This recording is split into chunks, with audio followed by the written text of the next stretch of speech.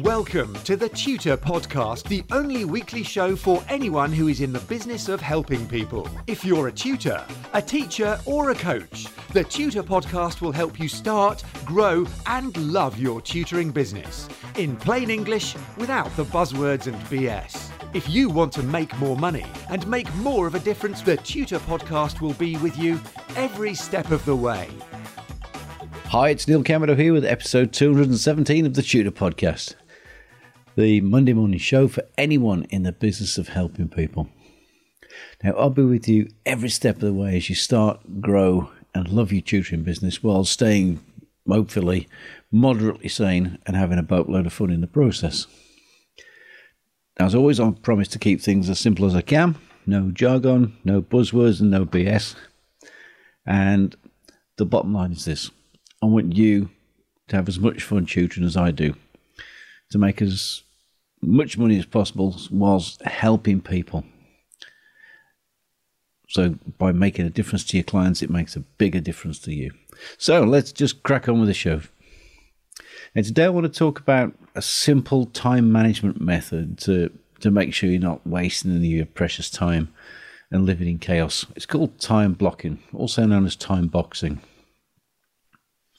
Now, I do this on paper. I think there's something immediate about having it all on paper laid out right in front of me.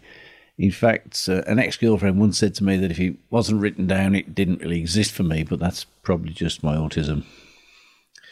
So I think with paper, there's no menus to scroll. You haven't got to open up your phone and still those nagging social media alerts trying to entrap you and pull you into the vortex there. For me, paper is the real deal. It'll always tell you the truth and it'll always be straight and honest with you. So by way of confession, I'll admit to being considered a Luddite by a good many of my friends because I still cart around an A5 file of fax organiser to keep everything in order.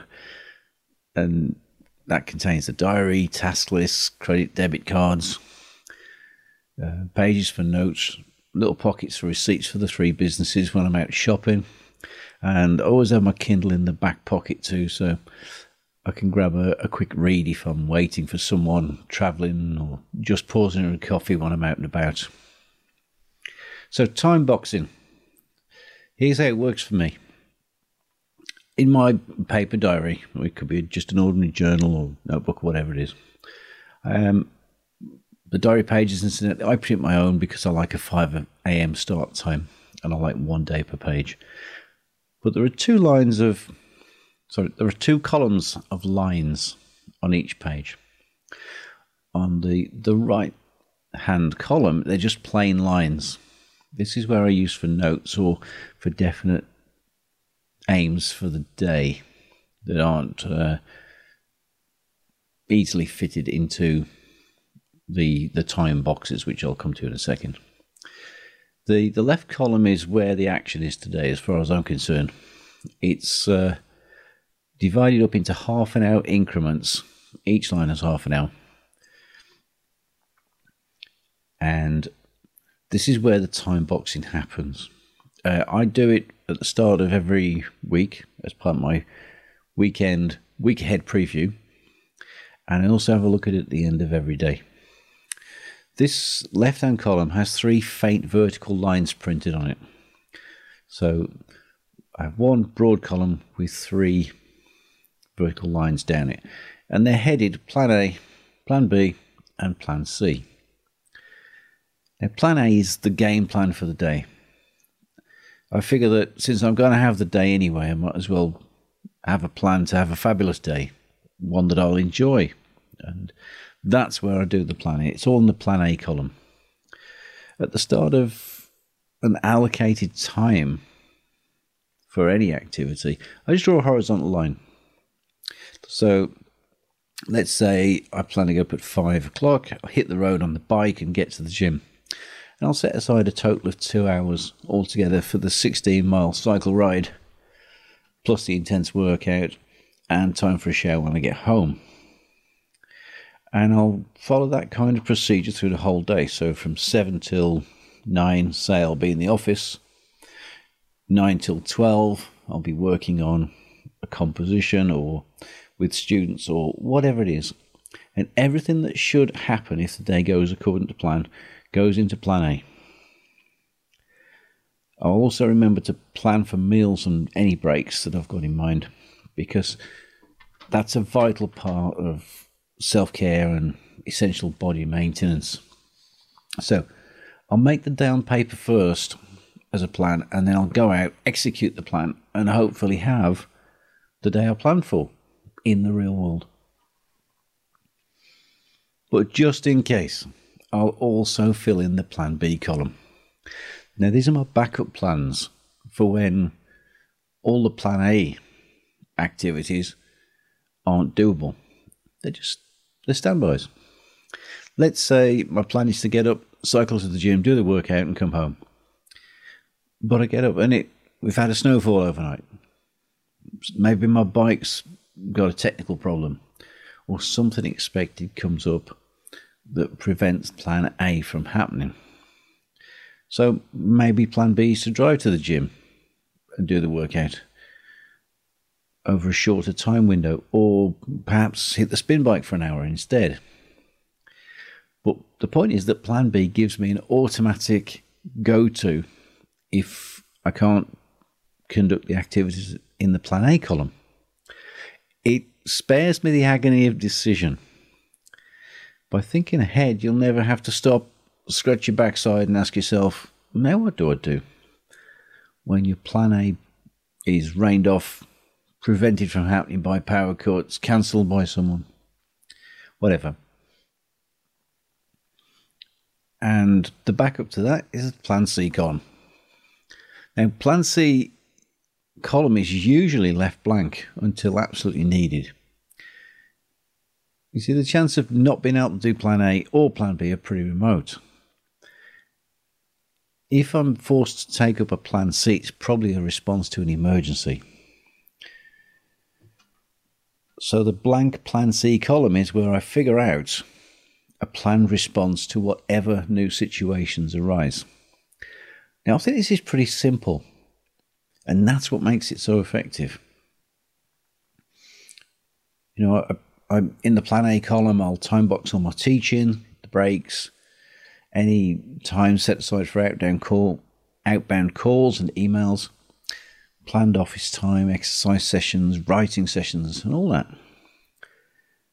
And the plan B is always there, just in case. So around here we have a lot of power cuts because the power comes in overhead, and when it's windy, the trees bring the power lines down. It's a fairly regular occurrence.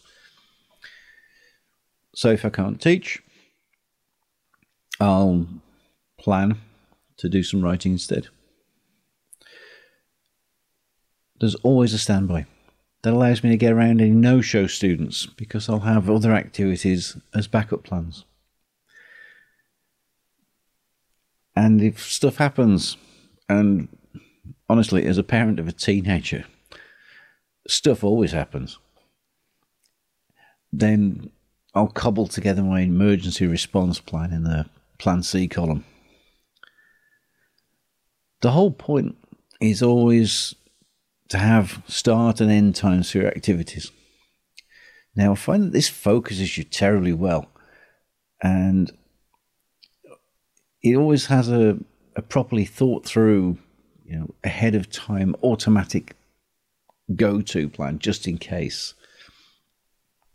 It's allowed me to gain an increasing awareness of how long everything takes.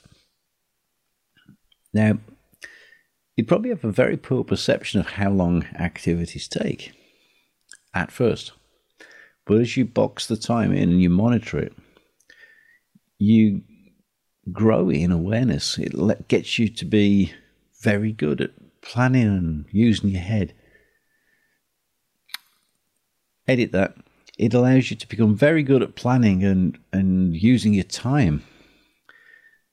Because this isn't just about planning, it's also about data gathering and performance monitoring and feedback.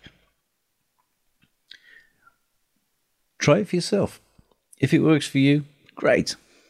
If not, well, that's also great because you can eliminate it from your inquiries and try something else that might work better for you.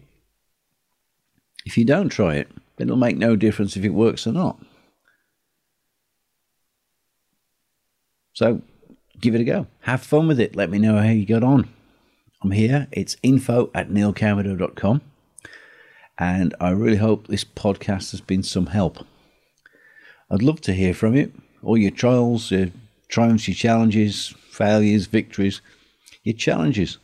Because I'm here to learn from you guys, as well as to share what I've found useful and what I think I understand. So once again, it's info@neilcamerdo.com. And of course, you can find me on Twitter, where I am always @TutorPodcast. If you haven't already, please remember to subscribe to the Tutor Podcast and get all the updates and more tips to help you to start, grow, and love your tutoring business. As I say, staying sane in the process, but frankly, that's just an option. So until next time, have a fabulous day. Get in touch with the Tutor Podcast via email or social media, and the Tutor Podcast team will be listening. Subscribe on iTunes and you'll automatically get the latest episode directly sent to your device. And remember to share, rate and review TTP so that we can help other people to start, grow and love their tutoring businesses.